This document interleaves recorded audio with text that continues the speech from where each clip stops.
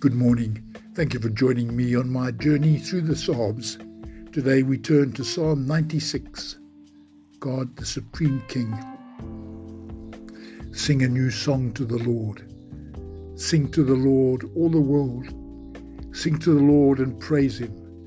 Proclaim every day the good news that He has saved us.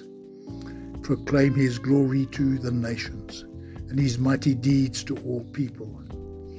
The Lord is great and is to be highly praised. He is to be honored more than all the gods. The gods of all other nations are only idols, but the Lord created the heavens. Glory and majesty surround Him. Power and beauty fill His temple. Praise the Lord, all people on earth, and praise His glory and might. Praise the Lord's glorious name. Bring an offering and come into His temple.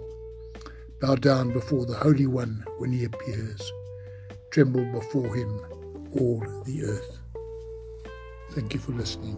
Have a wonderful day.